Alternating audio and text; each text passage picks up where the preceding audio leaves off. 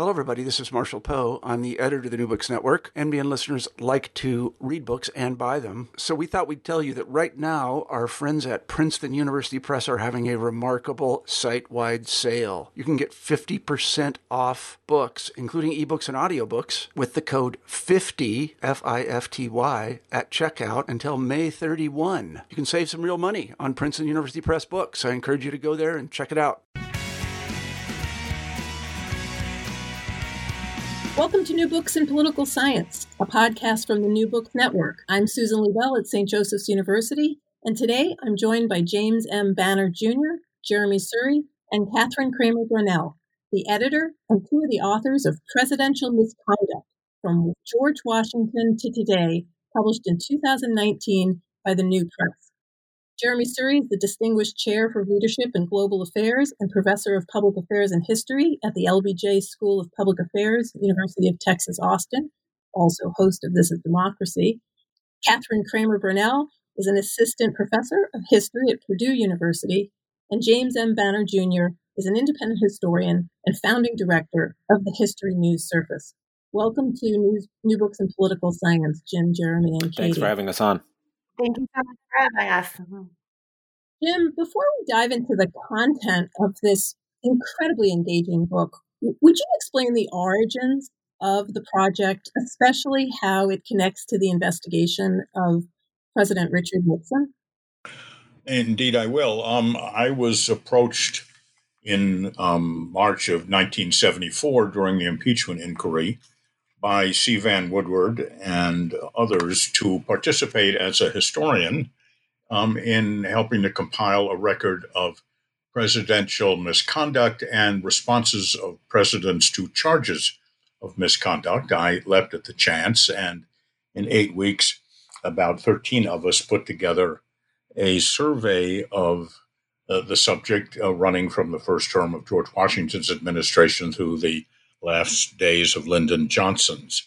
We did not get into Nixon's administration. It wasn't over after all, and we didn't have access to many of the records that we need to assess what he had done. The request came from John Doerr, who was the House counsel, really, the special counsel of the impeachment inquiry for the House Committee on the Judiciary. And we followed the rules that he set down, which was that we were to provide coverage of all of the episodes that were on the record and that we agreed to, all the episodes of presidential misconduct. We were to do so factually, that is, without interpretation. We were to go episode by episode through administration by administration and avoid interpretation and connective tissue. It's a very strange kind of history. It's more or less like the old medieval chronicles of the records of the monastic orders, where it just set down events in chronological order. So it's not your run-of-the-mill modern monographic or general history. The book, the report was submitted to Doerr. He accepted it. He was preparing it for distribution to the members of the committee, and the president resigned. Dell Publishing picked it up, published it. I suppose it's probably a little bit more accurate to say printed it. It was issued in maybe a couple of thousand copies in hardbound cloth and paper, and it dropped dead from the press. No one ever heard of it. Very few historians ever knew of its existence. And then, for some reason, Jill Lepore, the Harvard historian, who is known to many people as a writer also for The New Yorker, discovered it in Widener Library one day, called me, and she said, "What is this book?" It turns out that the book had been taken out 3 times in 45 years. She wrote about the book, the old book, for The New Yorker, and then a lot of mayhem descended on my desk, and it was clear that the book should be brought up to date through the administration of Barack Obama. So that's what I managed in a good part of 2018 and 19, and Jeremy and Katie joined me as new authors, the past ones, and we incorporated coverage of 7 new presidents. 7 new presidents in the coverage that we had completed before. The original text is incorporated in this new book with the additions of those historians such as Jeremy and Katie who participated in this new effort. Well, thank you. That's quite the story. At the end of the introduction, you write that historical knowledge can help illuminate the context, the motives, the means of presidential scandals, and also the successes and failures of the remedial measures that people take to try to constrain presidential misconduct. And your claim is not that the book can change the course of events, but that it can help decision makers avoid past mistakes and maybe also help the public distinguish between genuine corruption and something that is just a policy dispute. I'm wondering what has been the response from lawmakers, from the press, from the citizens that you've met to talk about the book with. Well, those who have read it and who've reported back to me, and those who do not include members who are people who are holding office or members of the press known to us, they responded very favorably because they have found it useful for the very reasons you mentioned, that it gives them the context and gives them some metric, very often their own, by which to measure the conduct of the current occupant of the White House as all others. The only caution I give people who have read the book and want to use it is that it doesn't offer any comparison with other kinds of misconduct in other regimes and governments and nation states. So I always ask the question, ask them to ask themselves the question, compared to what? And in fact, no one can really give a very good answer to that question. Should we compare presidential misconduct to the conduct, good and bad, of prime ministers of Great Britain or presidents of France or chancellors of Germany and our modern Western democracies? In that case, we might not come off so well. But if we were to compare the record of American presidents with, say, governors of states or mayors of cities, then the national record might be quite good compared to the record, say, of Rhode Island or Louisiana, or of New York City or Chicago or New Orleans. This book doesn't afford us the comparative grounds to do what I think would be best. And I think it's now up to historians to try to compile the records for other nation states to see if we can judge our own performance against theirs. Thanks. I mean, to the listeners, this is an exceptionally accessible book. I think anybody can pick it up and read it. It's very, very clearly written, especially the later chapters that have been rewritten recently. It just could not be more easy to connect to our present times, which we'll talk about towards the end here. Jeremy, you wrote the chapter on Reagan, and you look at the Reagan presidency, and one of your takeaways is that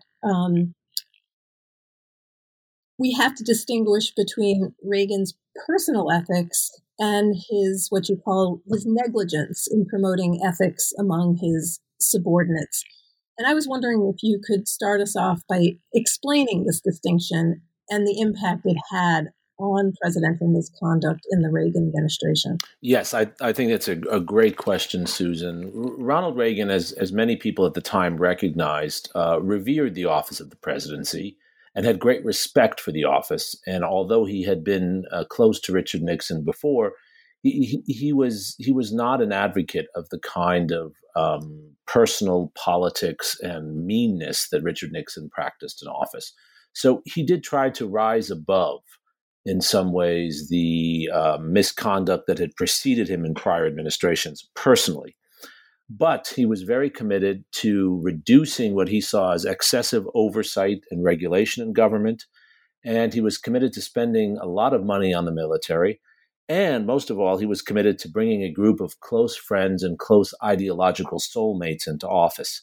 And that cocktail of deregulation, new spending on the military, and anti-communist zealotry, along with favoritism to loyal aides and ideological soulmates, allowed a lot of corruption to fester around the president. And Reagan, although he was personally an ethical person, he really did not like to get into discussions of ethics. He didn't like to talk about it, and he certainly liked to avoid confrontation. And so when he was presented with evidence of people close to him, like Edwin Meese, his longtime counselor and then Attorney General, like members of his National Security Council with regard to Iran-Contra, he convinced himself they were not doing the horrible things that the evidence indicated. And even when it was clear that they were doing horrible things, he often had trouble bringing himself to firing them or at least stopping them from their bad behavior. So it was negligence, but it was also a permissive atmosphere he created. If you were an anti-communist friend of Reagan, you could get away with a lot of unethical behavior, even though Reagan himself was not responsible for his own personal unethical behavior. It's interesting. Last week, Lori Ann Cox was on to discuss her book about the memos that Pat Buchanan wrote Nixon and also Haldeman. And the most fascinating memo that she reviewed for us on the podcast was one in which Buchanan urged that there be channels of openness, of criticism, so that there would be these feedback loops, that there wouldn't be this kind of reticence in telling people what was what. In other words, that you needed a certain amount of confrontation. Obviously, Reagan and Nixon were very different people personally, but she emphasized that the extent to which we set up a presidency will have the effect of either closing us off from the realities or hearing some criticism. And it's interesting, as I read your chapter, I couldn't help thinking about how this, your words, ethical reticence of Reagan ends up so at odds with his own personal ethical claims. So even as his person is not unethical, he creates this pervasive problem by neglecting management, neglecting to kind of come down hard on people. Right. And I think, Susan, he had always done that. That was part of his management style, which was extolled by some at the time. It wasn't just that he delegated authority. It was that he wanted to see what he wanted to see and didn't want to see what he didn't want to see. There was a degree of self-delusion with Reagan that goes back to his years as governor of California as well. And I think we have to say that it wasn't simply that he was naive. I think he also benefited from this. He benefited from the unethical behavior of others around him, like Edwin Meese, even though he himself didn't get his hands dirty. And that's there's kind of cynicism in that too. Can you pick one of the examples? The chapter is terrific. It treats the EPA, HUD, Iran-Contra, Pentagon bribes and kickbacks and lobbying.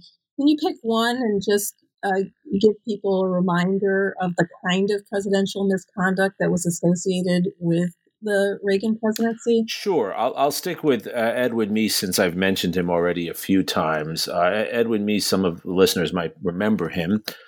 He had been a close confidant of Reagan's since Reagan had been in politics in California and had done all kinds of work for Reagan as a political advisor as well as a government official. And Reagan brought him to Washington initially as a counselor in a role similar to the role that Karl Rove or David Axelrod would later play for George W. Bush and Barack Obama, and then made him Attorney General. And Edwin Meese used his access to Reagan to personally profit and to push his own pet projects. So he had a number of individuals, a set of group of individuals who were part of an organization called WEDTech. It's just one of many examples, who gave him personal loans. He did not report those personal loans, and then he lobbied for them for government contracts. At the same time, he also traveled extensively, was reimbursed by the government, but didn't report that. And took tax deductions for his own, claimed he had spent for his own travels or had other people pay his travels. And he organized deals for people and was paid handsomely while in office. The most notorious is when he, as Attorney General, organized a deal between the Israeli prime minister and a number of military suppliers in the United States, organizing meetings and things of that sort for which he was compensated.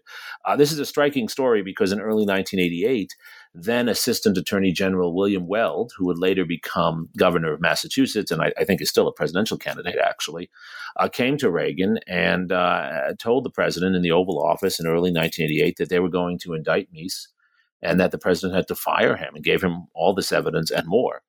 The president said he would fire Meese, met with Meese later and did not fire him. In fact, chose not to fire him, and Meese stayed on for a number of more months. This is symptomatic of the way the Reagan administration operated. It was that permissive environment precisely that was what Oliver North and Richard Secord and others were operating in with Iran-Contra. It was that permissive environment that allowed in the Pentagon for there to be massive kickbacks for people. I talk about in the book, Mr. Paisley, a figure in the Pentagon. He was Assistant Secretary of the Navy for acquisitions. He set up a shell company of his own and paid himself kickbacks of millions of dollars in return for defense contracts that he, as a government official, was allocating to different groups. This permissive environment created personal corruption, and it created policy corruption, as we saw with Iran-Contra. Oliver North and Richard Secord thought they were doing just what everyone else was doing in the White House. Yeah, no, it's fascinating. And the idea that not only the permissive environment, but also the principles of deregulation enabled some of that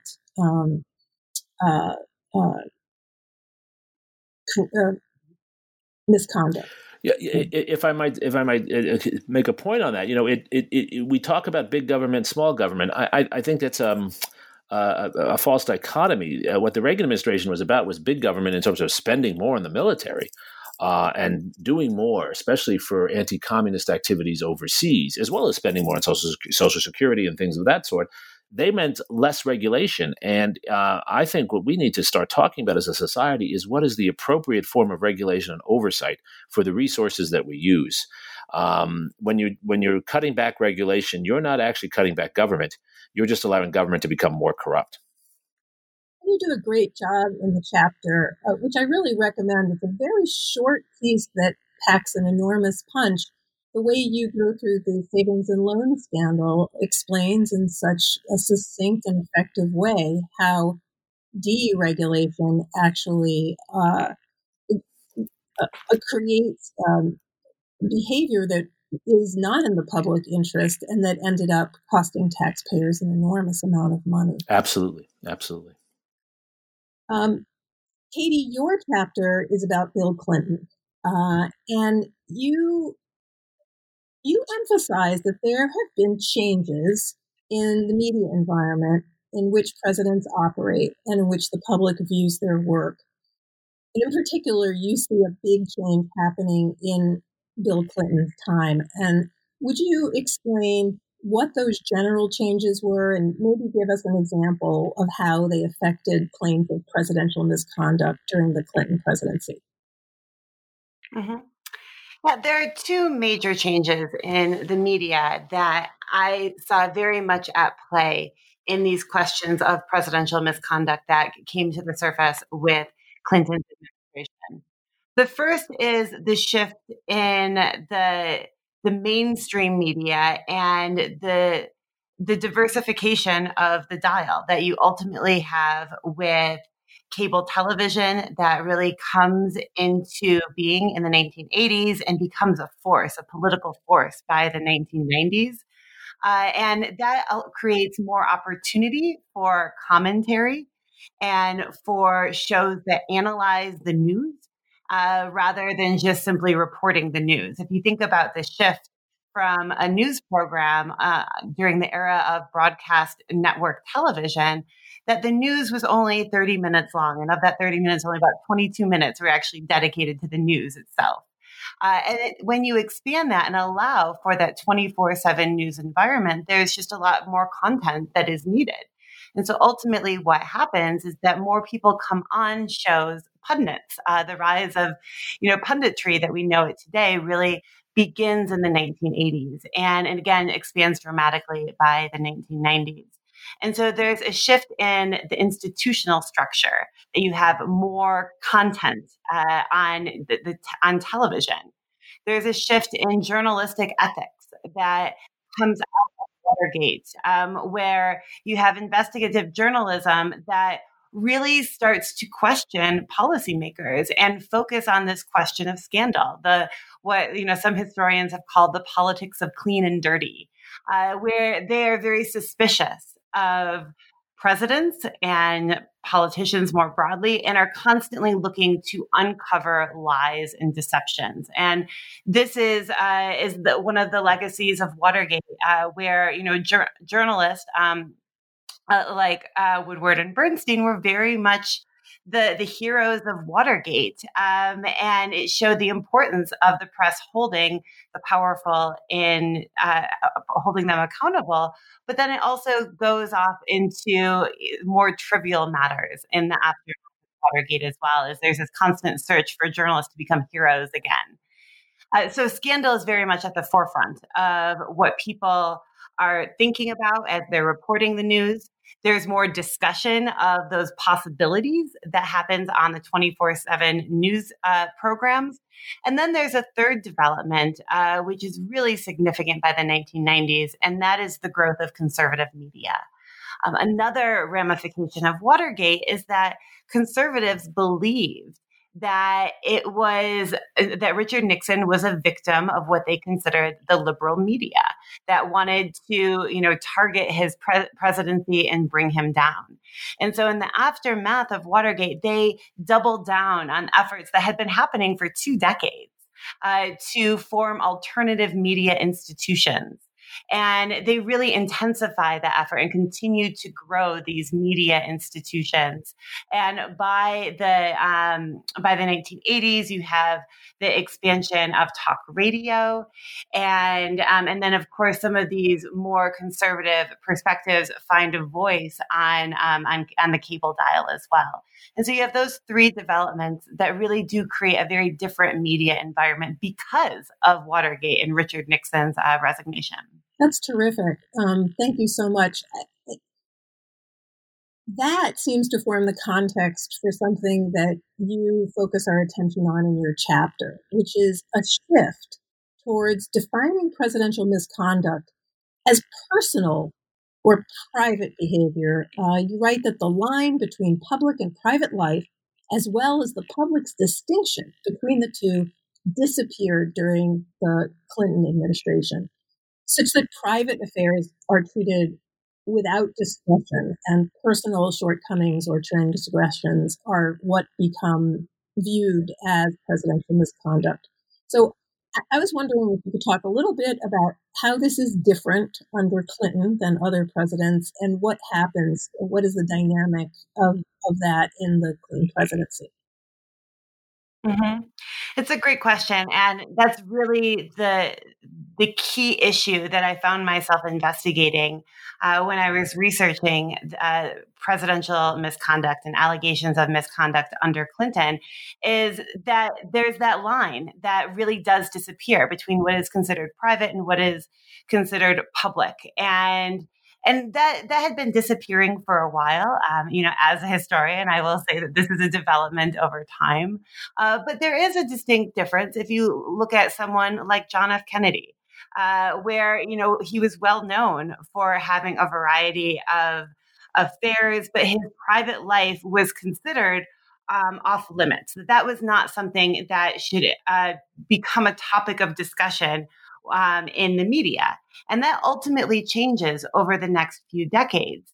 And I would actually argue that figures like Kennedy and Bill Clinton were instrumental in that change as well, because they presented themselves and their candidacies for office, and particularly the presidency, by talking about their personality, by saying that their personal background was justification for why they should be president, by really foregrounding their personality to connect to voters. And so it's part of their strategy, their very successful strategy of foregrounding their personality to reach out to new demographics of voters, doing so on shows like Larry King Live and MTV, where, again, they're not talking strictly about policy or what would be considered hard news. They're bringing in that soft news, that human interest element to boost their candidacies. And then I think that then does shape the way people then cover their candidacies as well.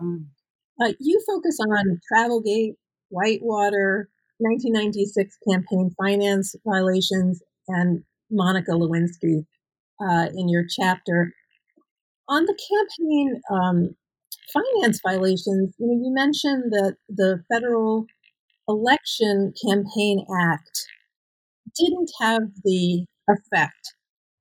Jeremy, in his chapter, also mentions that a unanimous Congress told the Reagan administration, no, you may not direct this aid, this covert aid to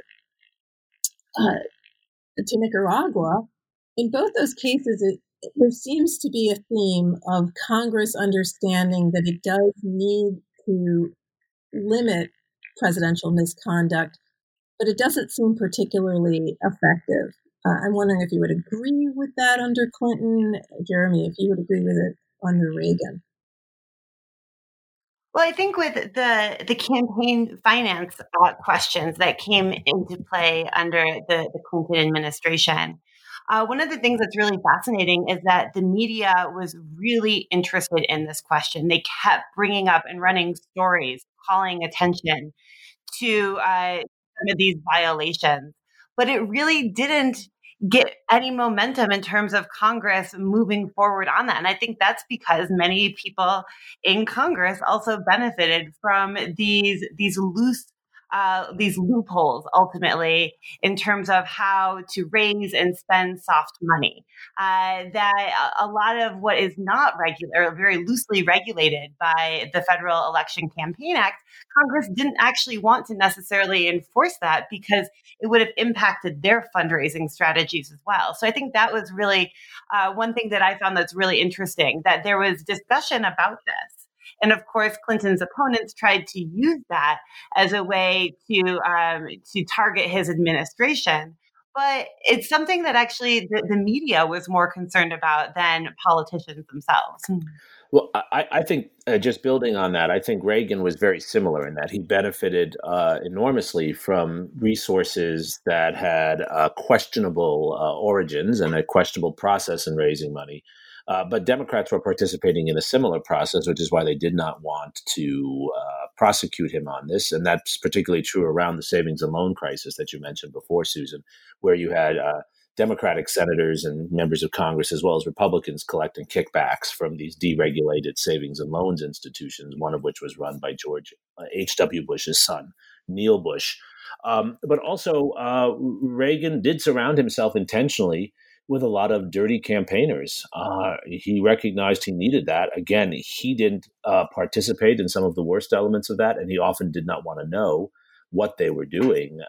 But Lee Atwater and others around him were perfectly comfortable undertaking some of the practices that we bemoan today in terms of fundraising and also media attacks and the sorts of things that Katie describes so well in her chapter. Well, may I get in just a moment? Please. I'm sorry. May I, Susan? This is Jim. May I get in just a moment? I want to point out that these kinds of things really they predated the Civil War. I mean, for example, Jefferson was known around Tidewater, Virginia, for carrying on a relationship, affectionate or not, we really don't know, with his slave Sally Hemings, but it just didn't break out into the press. It was really suppressed when in the one mention in the Philadelphia newspapers in which it came up. So, and also, I think we have to keep in mind that misconduct, which we can describe as both using public office for private gain and the defiance of known law, started within George Washington's administration when an assistant secretary of the Treasury walked off with $250,000 to speculate with those funds. Now, I know Jeremy, and I'm certain I know that Jeremy, and I'm certain the same as with Katie, are interested in the ways in which we can defend the republic against this kind of misconduct, or all these kinds of misconduct, against greed, against malfeasance generally, against Kabbalistic government, as took place in the case of the Iran Contra scandal during Reagan's administration. And I'd be interested in hearing from the other two as to how effective they think that laws and regulations, investigations on the part of Congress, the courts, aroused citizens, groups like the ACLU and so on, have been over 230 years of American constitutional history in protecting the nation and its government against the kind of misconduct that Jeremy and Katie and others and I have conveyed in this book. Is that a fair question? Sure, I'll take it. Sure. Go ahead, Jeremy. I was going to give a mixed answer. I think, first of all, Jim, American politics has always been dominated by money. And it's important to note that there's a consistency here. It's personal money. Even today, even after the repeal of Citizens United, the vast majority, something like 90% of the money in American politics comes from individuals, comes from wealthy individuals and then various groups of individuals. So this has been a longstanding issue going back to the Rockefeller money of the late 19th century, et cetera. And that's never been effectively dealt with. We've never had ways of really managing that at the federal level. State and city governments have done things about that. But I do think that we go through these patterns of moments when we do pay more attention to this and we find ways of shedding more light and having more transparency around these issues. And I do think that has an effect. I think we've been more effective in deterring certain behaviors during moments of vigilant oversight and vigilant public attention and vigilant journalism than we have at moments where we become lax. The 1970s, mid-1970s, was actually a fairly clean period in American politics. Not really because of the laws, but because of the efforts by members of Congress and others to provide oversight and public media attention to these issues. And I think we laxed back, we lurched back in the 80s. I imagine we're going to have much more attention to these issues and much stricter efforts to limit money in politics in the coming years. But then we'll forget and we'll go back to where we were before. Mm-hmm. I think that's a really good point, because one thing to remember is during the post-World War II period, there isn't a lot of public vigilance about what the government is doing. There's a lot of trust that and a belief that the president is working in the best interest of the nation, and that you can trust your government. There is a trust between journalists and presidents. There's a really famous speech that John F. Kennedy gives right after he is inaugurated, where he talks with the press and says that, when it comes to some of these questions about national security interests, you have to think about what's good for the nation and not necessarily what's going to inform the public. And so he's telling them that you can't tell the public everything because there's some national security issues that are at play. And so you need to trust me and trust the government, trust that the president is doing the right thing. Well, of course, it comes out over the course of the 1960s that there is a lot of deception and that this trust was not necessarily warranted all the time. And so I think that Jeremy's right in thinking about that. And then what follows is an era of vigilance, an era in which citizens are demanding to know more about their government. They're demanding transparency. They're trying to change political parties and political institutions to make them more transparent. And that really does play a role in correcting some of the abuses of power that were allowed to happen. So if I understand you correctly, you're saying that, this comes in waves and we need Congress, we need the press, we need the public, all in a sense, to be on this. Yet much of what inspires the president to bend rules also inspires Congress to do that. So they can't always be the check that we might expect them to be of executive power. Well, I think that Congress plays a role, and they play a very important role, but there are other institutions that also play a role. As you mentioned, the press, absolutely, but the courts. The courts play a really important role in making sure that again, setting limits on executive privilege. The courts played a central role in Watergate by saying, that Richard Nixon had to hand over the tapes and that he could be held liable for illegal activity that he had committed. The FBI, the bureaucracy, that they play a role too. And so, different members of the bureaucracy who are saying no to the president when he asks them to do something illegal, who have a path to articulate those requests, like you see with the contemporary whistleblower. I think that's something that you saw with Watergate as well, that there were people within the bureaucracy were reaching out and trying to say that what the president is asking me to do, I want to say no to that. And so members of the bureaucracy are important here as well. Yeah, I would just build on that excellent comment from Katie. I agree 100%. And the bureaucracy is a crucial element of this. And it's one of the areas where our system is the least corrupt, actually. But Congress only acts on these issues when Congress feels public pressure. Members of Congress who have been elected under a current system have an obvious incentive to continue playing by that system. So Nancy Pelosi and Donald Trump, as much as they might differ in their politics, they've been elected by the same fundraising system in a sense. It's when there's public pressure, extra congressional pressure, and members of the House feel it the most, of course, because they're up for election every 2 years. It's when there's mobilized public pressure that you really see Congress move on these issues. Public pressure also influences the courts as well as the bureaucracy.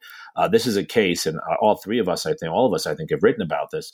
This is a case where public activism really matters. And that's why I'm optimistic today, because I think there is more public activism around these issues than there certainly was 3 years ago, 4 years ago. I want to go back to where we are today and how your book connects to it, but I want to ask one more question of Katie about her chapter on Clinton. You highlight the gap between Clinton's lying about marital infidelity and the kinds of high crimes and misdemeanors that would warrant impeachment and removal from office. And at the start of the book, Jim says that there was a decision to exclude accusations of misconduct that took place solely in private life, and this is a quote from the book, that did not impinge on public affairs. And I'm wondering, in the context of today, of Me Too, of Harvey Weinstein, is it appropriate to take out all things that involve private life? Is there something about excluding misconduct that takes place in private life that will then impact the way we discuss domestic violence or women's equal citizenship or other legitimate policy issues? That is a really important question to grapple with and to think about. Should there be some checks on that type of behavior? The question is, with impeachment, however, I think is a little bit different, because impeachment is very much about the victim of impeachment is the American public. And so impeachment needs to be this question of using the powers of the presidency to help, or in whether it's economically or politically, the individual in the White House at the expense of the American people. And so I think that's one thing that, I was really grappling with in terms of this question about, whether impeachment was warranted or not. It clearly became a very partisan issue. But I think that getting outside of the extremes, Jeremy gave a really great talk with me at a congressional briefing last month, where he mentioned very astutely how impeachment is on the spectrum of ways in which Congress can rein in executive abuses. And so I think that's something to think about when we think about misconduct, that there is this spectrum of misconduct. Some of it is private, some of it is public. I think Jim would probably say that the boundaries of this particular book really focused on what was defined as misconduct at that particular time. So what did Congress take up in terms of an investigation into misconduct? And of course, that definition does change as the personnel becomes more fodder for public political conversation. Well, let's talk about impeachment, because this might be the best timed book of the year. One could hardly, it's almost the book we should wish for, that somebody would have provided a compendium of the types of misconduct that have happened in the past so that we might judge and deliberate on the presidency of Donald Trump with clarity and not get caught in the polarized language that he may well be encouraging. What, for the three of you, are the takeaway messages of this book for those people who are grappling with the Trump presidency, with the vote of impeachment, etc.? Well, I'll take a first stab, and then Jim and Katie can say smarter things. For me, there's a long list of takeaways, but there are two that I would just highlight for our discussion right now. First, presidential misconduct is an old story, but scale matters. And we have to compare what we're seeing today to what we've seen in the past. And the enormity of what we see today should alarm us after looking at this long, as you said so well, Susan, compendium of prior misconduct. We have a track record here, and we can see how this stacks up against it. And second, it is quite clear that the best protection against presidential misconduct, or the best recourse, has almost always been congressional and judicial action of one kind or another. And this just builds on what Katie referred to before and what we were talking about in Washington a little while ago, which is that Congress has a long tradition of oversight, investigation, and it's absolutely crucial for it to do it. And people might sometimes find it annoying. They might sometimes not want to participate. But this is exactly what Congress not only has the constitutional duty to do, but it's absolutely necessary. And I think our book shows that. Jim? Well, I would like to take that a little bit further. I ask myself, is there anything structurally different in the kinds of misconduct we've seen over the course of American history? And I think there is. I think the break with, let's call it normal misconduct, occurred in the Nixon administration, when for the first time a president of the United States was organizing malfeasance and wrongdoing out of the Oval Office. We had never seen that before. I mean, most of the presidents whose administrations we recognize as deeply corrupt, say Grant and Harding, themselves were really as white as the driven snow. They were blameless of misconduct. They were just naive, incompetent, unseeing, forgiving of cronies, and so on. That's where they got into trouble. Nixon himself was orchestrating misconduct. Then came along Ronald Reagan, and Jeremy will check me if I overspeak or misspeak here. Along came Ronald Reagan, and within his administration, there was a cabal that put together the transfer of funds from an authorized purpose to an unauthorized one, and that's what we know as the Iran-Contra scandal. And that was done out of sight of investigative oversight. No one really knew what was being done and what had been done. What we see with this administration is putting those two kinds of misconduct together for the first time in American history. Misconduct is being driven from the White House on the one hand, and there's a cabal, there's a shadow government, this time including people such as Rudy Giuliani outside the administration, outside the appointed offices of government, trying to create policies that are not authorized by State Department, by Congress, by cabinet officials, and so on. And I think that I am most troubled by this twinning, this joining of these two kinds of very serious kinds of wrongdoing in the same administration, which is what we see today. Katie? I guess my big takeaway from reading this book, reading my co-authors' contributions, and working on it myself, is that, as Jeremy mentioned, congressional investigations into presidential misconduct, media inquiries into misconduct, they have been central to American history. This is a very consistent part of the political process. But through those, they play a really key role in shaping the very parameters of acceptable and legal behavior. And I think one of the things that becomes very clear, especially when you look at recent history and the new contributions that we brought to this project, is that there are both laws and norms that shape presidential conduct, and that Congress can do something about it. If they see the executive is becoming too powerful, even if there isn't a law on the books, they can pass laws like campaign finance reform, like the War Powers Act, like the Ethics in Government Act, like the Foreign Intelligence Surveillance Act. They can pass laws to say that there are boundaries for what the president can do. And so I think that's a really important element, and why Nixon is a turning point, because it did change the conversation about what was acceptable presidential behavior, because there was a congressional investigation into this, and because reforms were passed.